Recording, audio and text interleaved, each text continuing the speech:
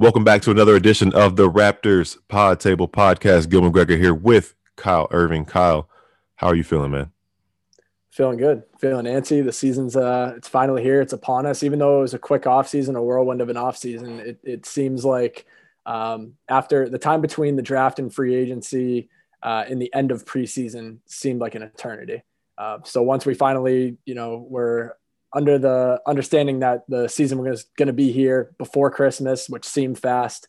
It seemed like it took a while to actually get to that point, but we're finally here, and I can't wait for some real NBA basketball. Yeah, it's funny you say that because honestly, I couldn't have said it better myself. Like, it was like, man, we're going to have 1 month between the draft and game starting. But the last 10 or so days leading up to the week where the game started really did move slow. Like, that excitement of wanting to see a preseason game and like see the guys on the court, it wore off rather quickly. And it's like, all right, let's see some games that actually count. But we're here now. We're here now. The Toronto Raptors open up the season on Wednesday, December 23rd, hosting the New Orleans Pelicans on opening night for the second consecutive year. I don't know if that was by design or whatever, but I guess it makes sense. The Pelicans are going to go on down to Miami after playing in Tampa for Christmas Day.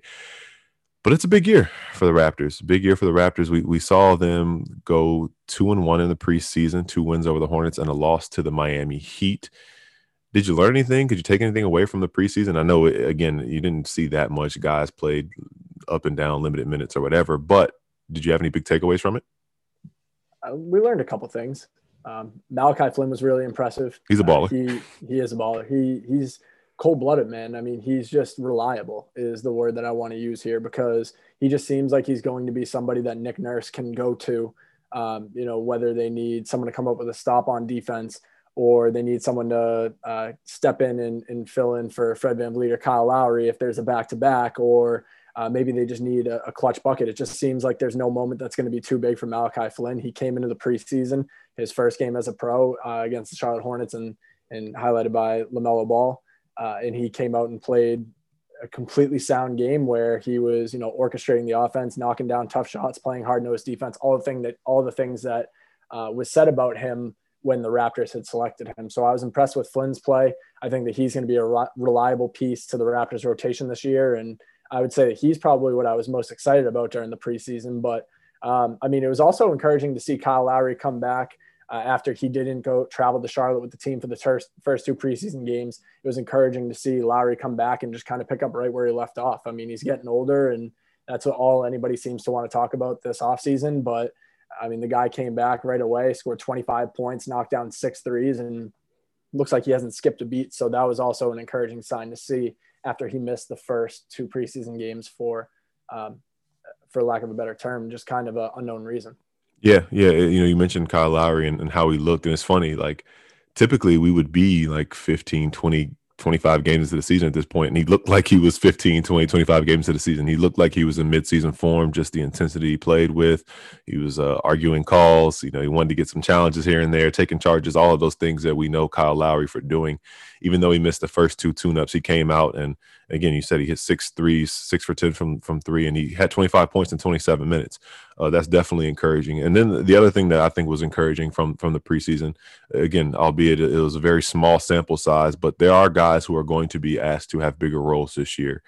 Chris Boucher showed some flashes of being capable of doing things in a bigger role, but Matt Thomas was really the guy who, he had some really good moments in the early preseason against Charlotte, hit some shots, but also was able to facilitate a little bit. And you talk about shooters and getting running off the 3-point line, and typically we don't expect shooters to be able to do anything but shoot or put the ball on the floor once and then shoot. But he's a guy who might be able to put the ball on the floor once or twice and find somebody else. And if he can do that, he can really kind of solidify himself in that spot as, I guess, the 8th or 9th man on the roster, because we know who the top 5 are. We know the starting 5 are, and we know who the top 5 are. So as we kind of shift into the regular season, let's focus on that top 5. And I think it all starts with the man whose contract extension kicks in this year. Pascal Siakam was an all-star starter last year. We know this. We know he was all-NBA last year, but we know he didn't look like himself in the bubble. We've seen a little bit of ups and downs during the preseason, but as we go into this upcoming season, what version of Pascal Siakam do you think we're going to see, and what are you expecting from him this season? Well, you just said it best. His contract extension kicks in this year. So if he didn't already have a ton of pressure on him to look more like the player that he looked like in the regular season last year compared to the playoffs last season, that pressure is just taken to another notch this year, Yeah. because if the Raptors are going to be successful, Pascal Siakam has to play at the level that he played at last season.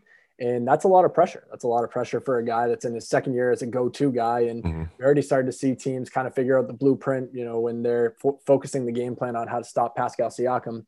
Siakam didn't always have, the counter moves or different ways to get to his spots to adapt to a team game planning for him. And now this year, after a full season of, him being an all-star starter, a season where he was all NBA, teams are going to be focusing on him just as much, if not more. And they're going to realize what didn't work for him in the playoffs last year. And I think that just puts even more pressure on Pascal to, come out and prove that he worked hard in the offseason to come up with these counters to get to his spots when, teams know where he wants to be on the floor. And it's also, which Nick Nurse has talked about himself, it also puts pressure on the head coach to put Siakam in different roles in different positions on the floor to allow him to be successful instead of, just putting him in the same sets every time or just hoping that he can create offense in transition or on the offensive glass. But, so far in the preseason, Pascal Siakam shot well from three, which is encouraging because he shot under 20% from three in the playoffs last season.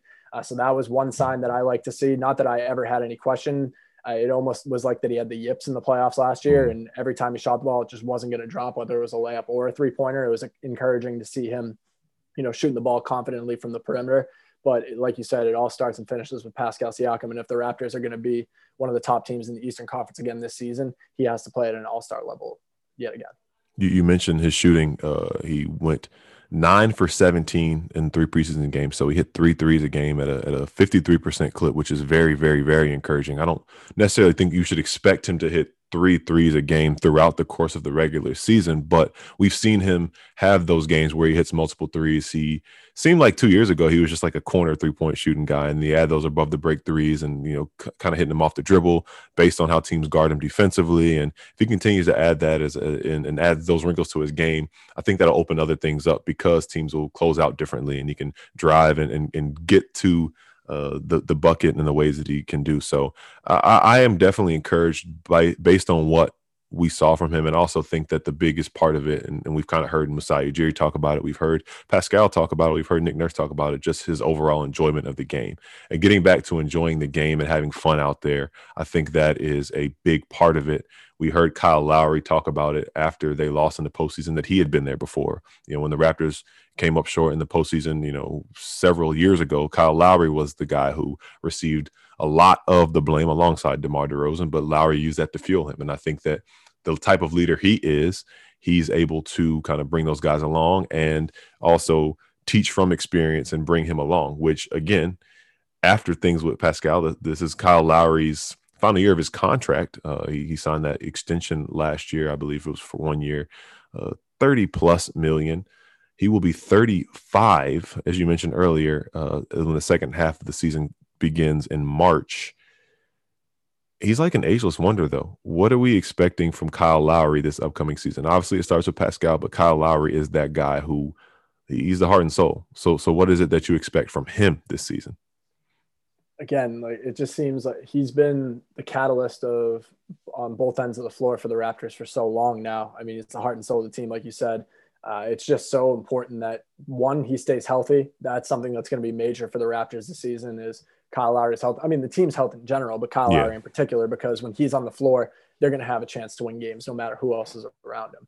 I also think that it's important that he continues to look for his own shot as much as he's trying to get other guys involved. I think a lot of people are expecting this to be a breakout season for OG Anunoby offensively. Fred VanVleet's coming off that big contract, and he had an awesome season on the offensive end last year. And like we were just talking about Pascal, there's a lot of pressure on him to be the go-to guy on offense again. It's still very important that Kyle Lowry is one of the top scorers on this team. He's never going to shy away from looking for his own shot, but I just think that, with Marc Gasol and Serge Ibaka moving on, it's even more important for Lowry to be a consistent presence on offense. But more so than anything, as long as he's healthy, he's playing hard on both ends of the floor, which he's always going to do anytime he's on the floor. And he continues to look for his own shot to keep that offense going and make life easier for the guys that are around him. I think that's a major key for the Raptors this upcoming season. And I think that, the small taste that we saw from Kyle Lowry in the preseason was encouraging. Raptors fans should be encouraged by that because the guy just played a ton of minutes in the playoffs. There were not many players that played more minutes than Fred VanVleet and Kyle Lowry did in the postseason last year. And that wasn't all that long ago. So to watch him turn things around that quickly and in his first preseason action look the way that he did, like you said, he looks like he's in the swing of things in the middle of the season, not just his first preseason game. And I expect him to carry that into opening night. Yeah, I think, all those things we talked about, a big part of why Kyle Lowry is that ageless wonder ties right into the way he played in that preseason game. The things that he does allow his game to age very gracefully, right? Like his transition shooting, his 3-point shooting, his leadership, his defensive prowess is very strength-based. He's a very strong guy who's able to guard 1 through 3. He's a very cerebral player, very smart player, great leader on both ends of the floor. And those are things that, granted, you might get a step slower. You might not be able to jump as high, but his game was never based on athleticism really anyway, outside of strength. And that's a whole different discussion in itself. So as far as that goes, it's very encouraging to think about the way that he does things. He got off to such a hot start last season until he got that injury that he dealt with the hand. And like you said, it kind of was the first domino of a bunch of injuries that happened to him and the rest of the team throughout the season. But just encouraging, as long as he is able to stay healthy and the things that he does will continue to work really well within what the team does. And it's interesting to look at Kyle Lowry and where he is and look at how that compares with Fred VanVleet, because Fred VanVleet, as we know, was paid very well based on his performance over the past couple of years, signing that 4-year, $85 million deal this offseason. And it feels like with Kyle being 34 going 35 this year and Fred being 26 going on 27 this year, there could be the perfect setup for the passing of the torch and Fred VanVleet taking on the reins as being the franchise point guard moving forward. Who knows how much longer Kyle Lowry has left being Kyle Lowry, but we know that it's closer to the end than it is to the beginning. We can say that. So with the contract that Fred VanVleet signs comes big expectations. There are expectations that he's always met, but now I guess they weren't explicitly stated. But now with that contract beside your name, there's a little bit more pressure on you to perform to a certain level based on what you're being paid. So will a different level of expectations and being known as this big money guy, do you think that'll impact Fred VanVleet in any type of way? Because I think he's always cool under pressure, but obviously there's things that are impossible to ignore. Do you see things going any differently for Fred VanVleet, or conversely, do you see him even rising above that pressure even more and having an even better season this upcoming season? He's steady Freddy for a reason, man. He's always going to keep things steady. He really is. He's just a steadying hand for this team, and he's a model of consistency. And I honestly would not be surprised if we saw him, a lot of times, not just in basketball, but in any sport, you see a player more often than not perform above their level of play during a contract year. And then they get that big money, and who knows if they maintain that level of play because they already got what they were fighting for. Where Fred VanVleet, I just don't see him being that type of player. I could easily see him coming out this season and having a better year than he did during his career year last year, coming off of that contract. And I think we already talked about it on this podcast once before, but he joked around with the media right after he had signed that extension in just saying that, hopefully that the media doesn't come down harder on him this year now that he's making all this money. And I think that it does come with those expectations are going to happen. And at times, I think people are going to be a little overcritical of Fred VanVleet if he goes through any tough stretches of the season. But I mean, you can't take a ton away from preseason, but you got to look at this guy's preseason. He came out in the first game. He only played 17 minutes. He came up with 5 steals. That alone is telling that he's playing hard enough on the defensive end that he's still scrapping out 5 steals in a preseason game.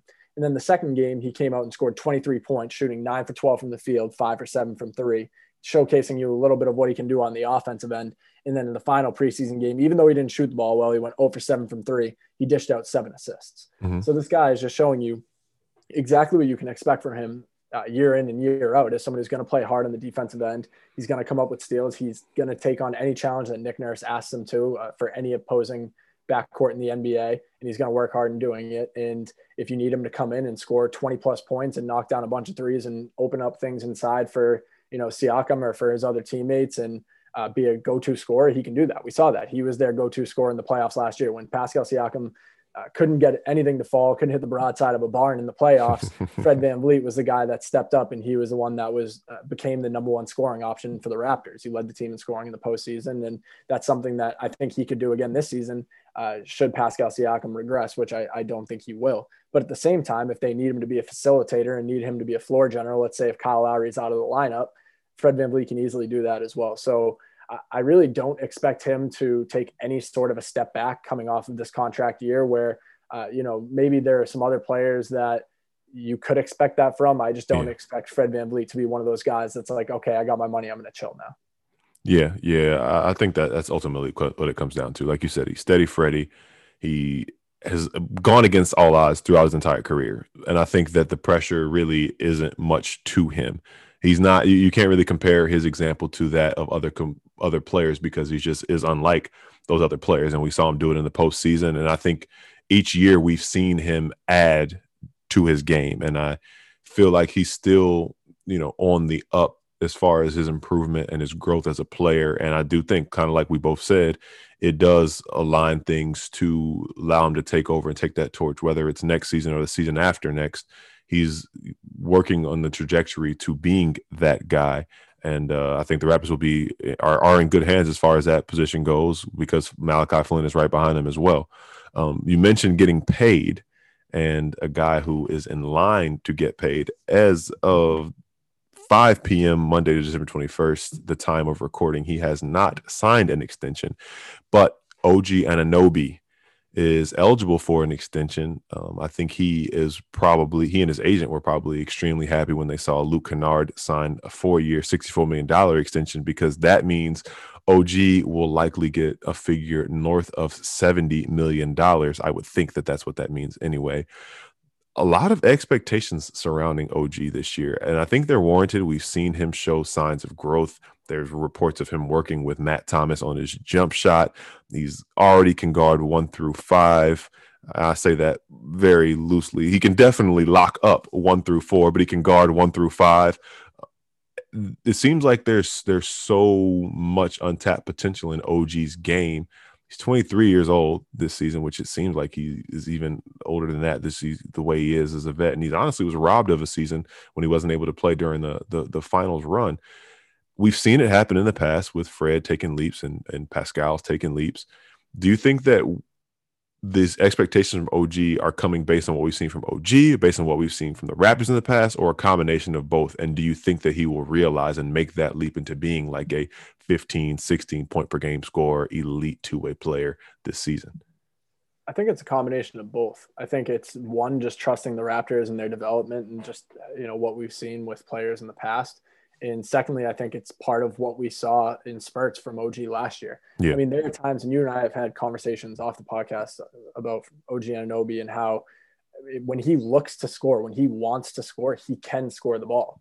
He's not a wizard at creating his own shot. He's not going to wow you with a series of dribble moves and a step back 3, but he can knock down open jump shots. And, he's a big guy and he's extremely athletic. When he gets going downhill, he has potential to be someone that can be a player that can put pressure on the rim, score at will around the basket. And I think that we saw last year, I think it was the Nuggets game, correct me if I'm wrong, where he really had that outburst. He had career high 32 points, something like that. Yeah, career high 30-something points. And after that game, you watch that and you're like, why doesn't he just do that every game? Because it seems like if he wanted to have that score first mentality, he could. I'm not saying he's someone that's going to come out and score 30 points a game, but he's definitely someone that could average more than his career high 10.6 points that he averaged last year. And I think that that's where the expectation comes, is that the Raptors are going to need other players to score this season with Serge Ibaka not there anymore, because Serge was such a vital part of their offense production last year. And I think that when you're looking around the roster on, okay, who can replace some of that production, all signs point to OG, because he's in the starting lineup. Like you said, he can guard 1 through 5. And I know you were hesitant about saying that he can guard 1 through 5, but I completely agree with you there that he can lock down 1 through 4. And if you really need him to punch up a weight class and defend the center, he's going to give you his best effort and he's going to do a pretty damn good job at it. Yeah. And we saw Nick Nurse go to those type of lineups in the playoffs last year, which kept OG Anunoby on the floor and had a player like Serge Ibaka on the sidelines. But that's besides the point, a completely different conversation. Yeah. I think that OG is someone that's going to be on the floor no matter what because he's so versatile defensively. And I think that the shot attempts are going to be there this year because of, the lack of offensive talent around the rest of the roster. And I think that that's the combination of a lot of those things is going to lead to OG having potentially the biggest year of his career. And I picked him as a sleeper for most improved player of the year. And I think that's starting to become a more popular pick than you would think. And I just think that a lot of people have high expectations for OG this season. It's going to be interesting to see if he can meet those expectations. Yeah, I think it's funny. I think before he became as popular as he is as a pick to be most improved, people I think got hung up with the fact that sometimes the offensive game doesn't necessarily look pretty. But as we've seen time and time again, even though it doesn't look pretty at times, it's still effective and it still works, whether it's his drives, his kickouts and things of that nature. He's very skilled. And I think that this development staff in Toronto is polishing what OG does. And again, with him being so young and being so athletic and being so strong and being such a sponge to learn and develop and improve, it does mean the sky is the limit for him. And it's, again, a system that is tried and true, because the proof is in the pudding with how they develop players. And it really is just amazing to kind of look at the breakdown of the roster as we kind of over the weekend when the roster was finalized. I took a look at it. 7 guys on this team undrafted, only 2 lottery picks on this roster. Stanley Johnson and Alex Len, only 2 lottery picks. Everybody else taken 20 or later, which is, it's just crazy to think that we're talking about a team that should very well finish in the top half of the Eastern Conference, and we'll touch on that a little more in a bit, but completely comprised of players that were either undrafted, taken the second round, or in the mid to late 20s, which is crazy. OG, obviously the 23rd pick a few years back. When I talk about second round picks, this is one other guy we kind of round out the core 5. Obviously, Aaron Baines will round out the starting lineup, but the core 5 of this Raptors team is Norman Powell. Powell averaged 16 points per game last season. He is another guy. He has a player option after this season for next year for $11.6 million. He could very well be opting out. He is technically still the reigning player of the week because there were no player of the week awards handed out in the bubble, because he was balling right before he had a sprained ankle in that last game against Utah. But Norman Powell was playing out of his mind last year. It's interesting because there's a very clear difference with how he plays as a starter versus how he plays coming off the bench. But I feel like part of that is just the consistency in your role. And we know this year Norm's going to be the first guy off the bench. He's going to be looked upon to be that spark plug as a scorer. He's going to be looked upon to bring some intensity on a defensive end as well. We saw him kind of get all in Steph Curry's grill last year when it was one of the 5 games Steph played in last year. But there's a lot of questions that are going to be surrounding Norm. Is he going to play out of a contract that the Raptors can afford?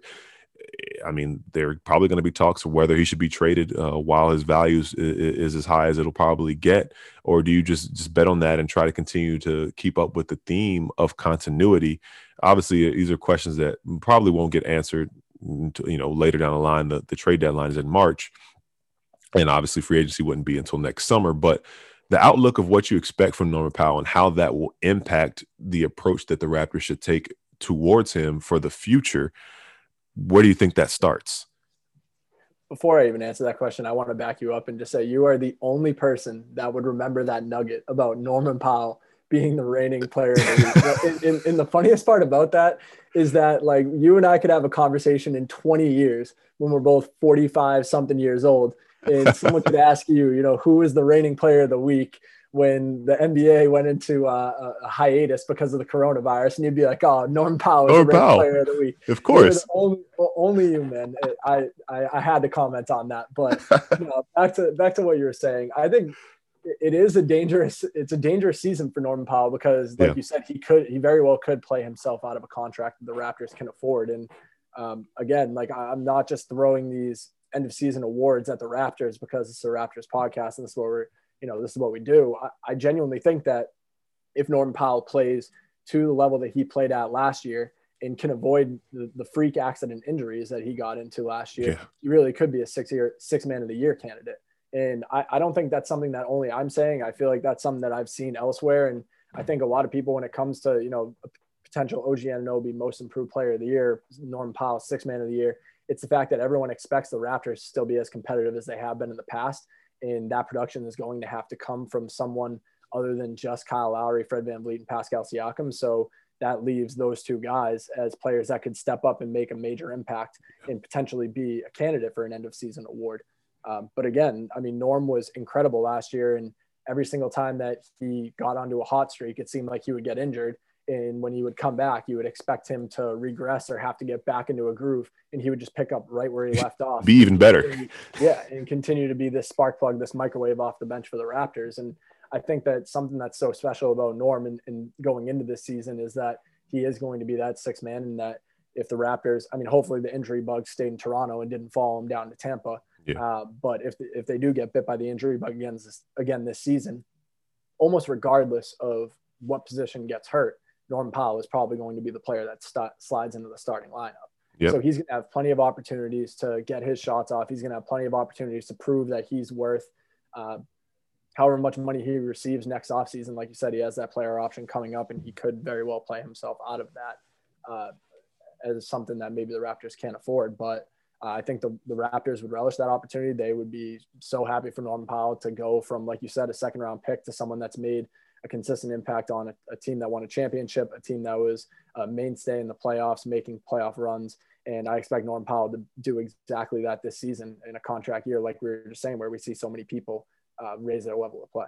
Yeah. It's interesting you mentioned the departure of Gasol and Ibaka, and obviously they're big men, and they've been replaced with Alex Len and replaced with Aaron Baines, and Chris Boucher is going to have a bigger role, but those guys aren't going to get as many shot attempts. So meaning those shot attempts, a lot of them are going to go to Norman Powell. So I think that just having that consistent role to be relied on at that volume offensively is going to do a lot for him. And we've seen him come off the bench and be impactful, like that Celtics game in the playoffs, as Kyle Lowry, Fred VanVleet said after the game, he saved our season, and Norman Powell came in and had a season-saving performance off the bench. So I think just knowing that I'm going to come in at this mark, at this point of the game, and I'm going to be looked upon to get this many shots up and do this and do that will be a lot for him, because we saw him thrive even in a role that was up and down last year, and it varied throughout the year. So having that consistent role, barring injury, will definitely be good for Norman Powell.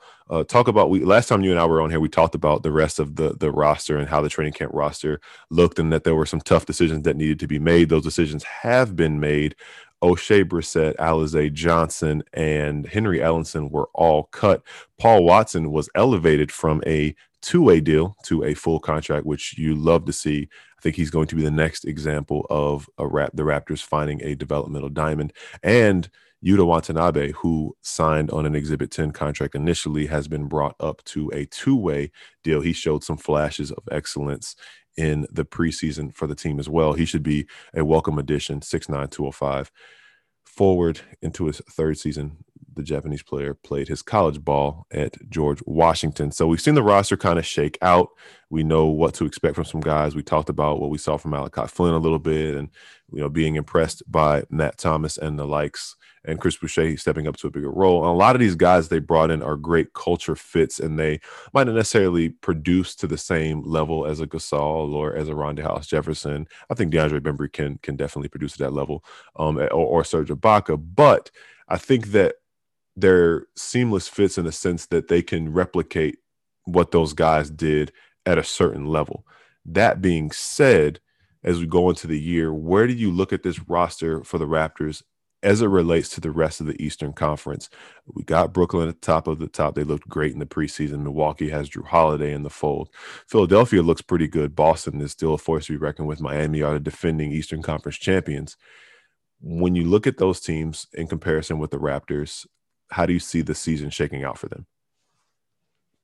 When Scott and I hopped on here and talked about my post offseason power rankings, I had the Raptors at 6, but I wasn't that confident about having them at 6 because I wasn't sure about the 76ers.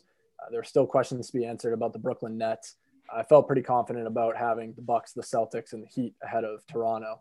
But after the preseason, I feel like I've only got more clarity that I feel like it's a hard, you could almost Sharpie it in that the Raptors are the sixth best team entering the 2021 season in the Eastern Conference.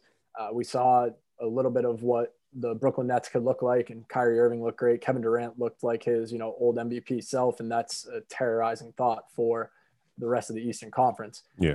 While Jason Tatum and Jaylen Brown didn't look all that great in their 2 preseason games, they were also going through the motions, and I don't think that there's any real red flags to be raised there. Whereas the 76ers, we only saw 1 game of Joel Embiid, and he played well against the Celtics, as he always does. Ben Simmons, it was encouraging to see him play solid minutes after missing the back end of the season and the playoffs last year with a back injury. And I trust that Doc Rivers is going to get the most out of Tobias Harris. So I do think that the Sixers are going to leapfrog the Raptors as far as going into the season. But at the same time, I mean, we probably had, if you could dig back the tapes on what we were saying about the Raptors going into last season, I'm sure we probably had them around the 6th best team in the Eastern Conference. Yeah. And I would not be shocked at all if they end up in, a top 3 seed in the East again, because that's just exactly what this team does. I think it was Fred VanVleet that said it during the media day availability that, this team's right back to where they want to be, which is being overlooked.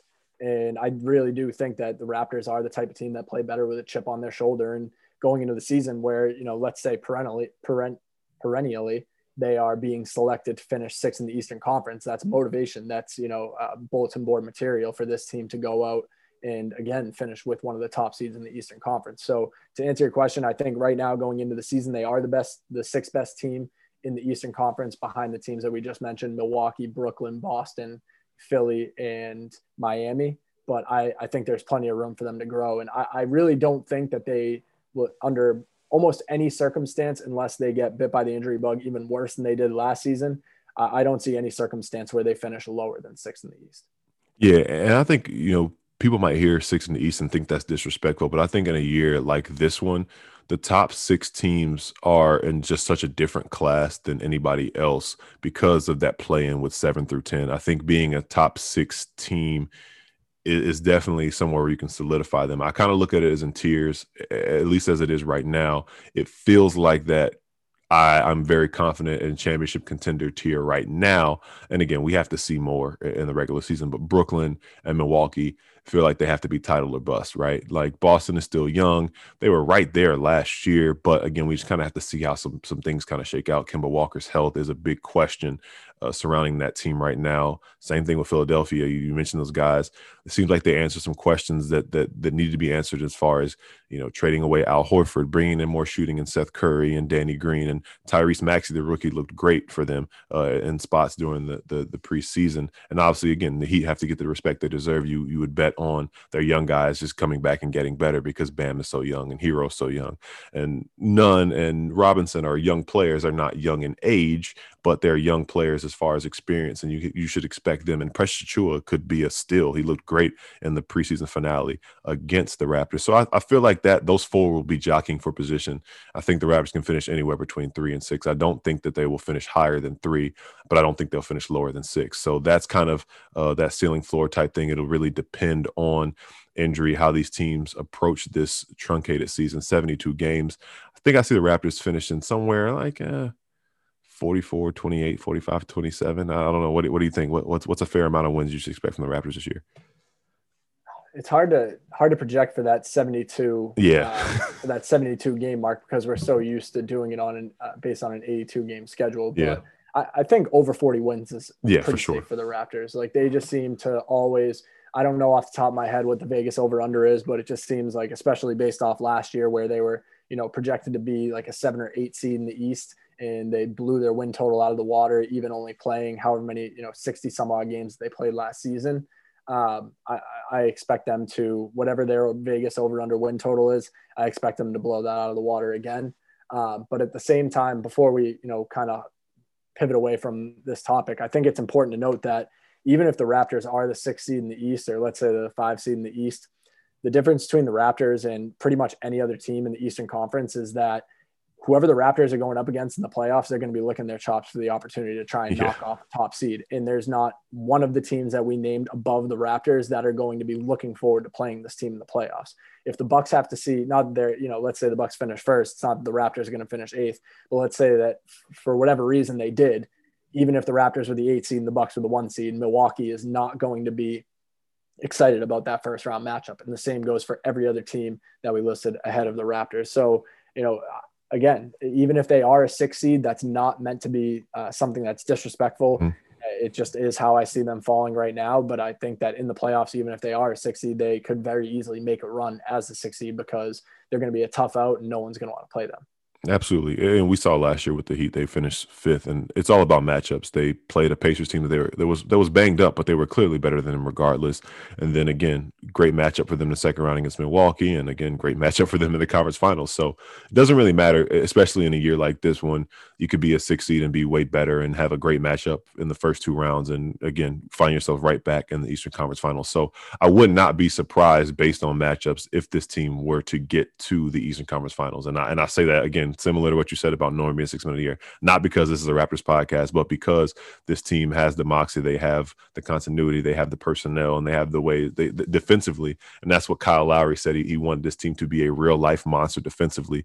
The Raptors have had a top 5 defense each of the past 3 seasons, and there's a correlation with having a top 5 defense and having a successful team. So if the Raptors are able to put it together on the defensive end and figure things out, I could see them, again, finishing somewhere between 3 and 6, and with a ceiling, I would think, as at least, I would say, a ceiling of Eastern Conference finalists, which, again, given all the turnover over the past couple of years, is definitely a big thing.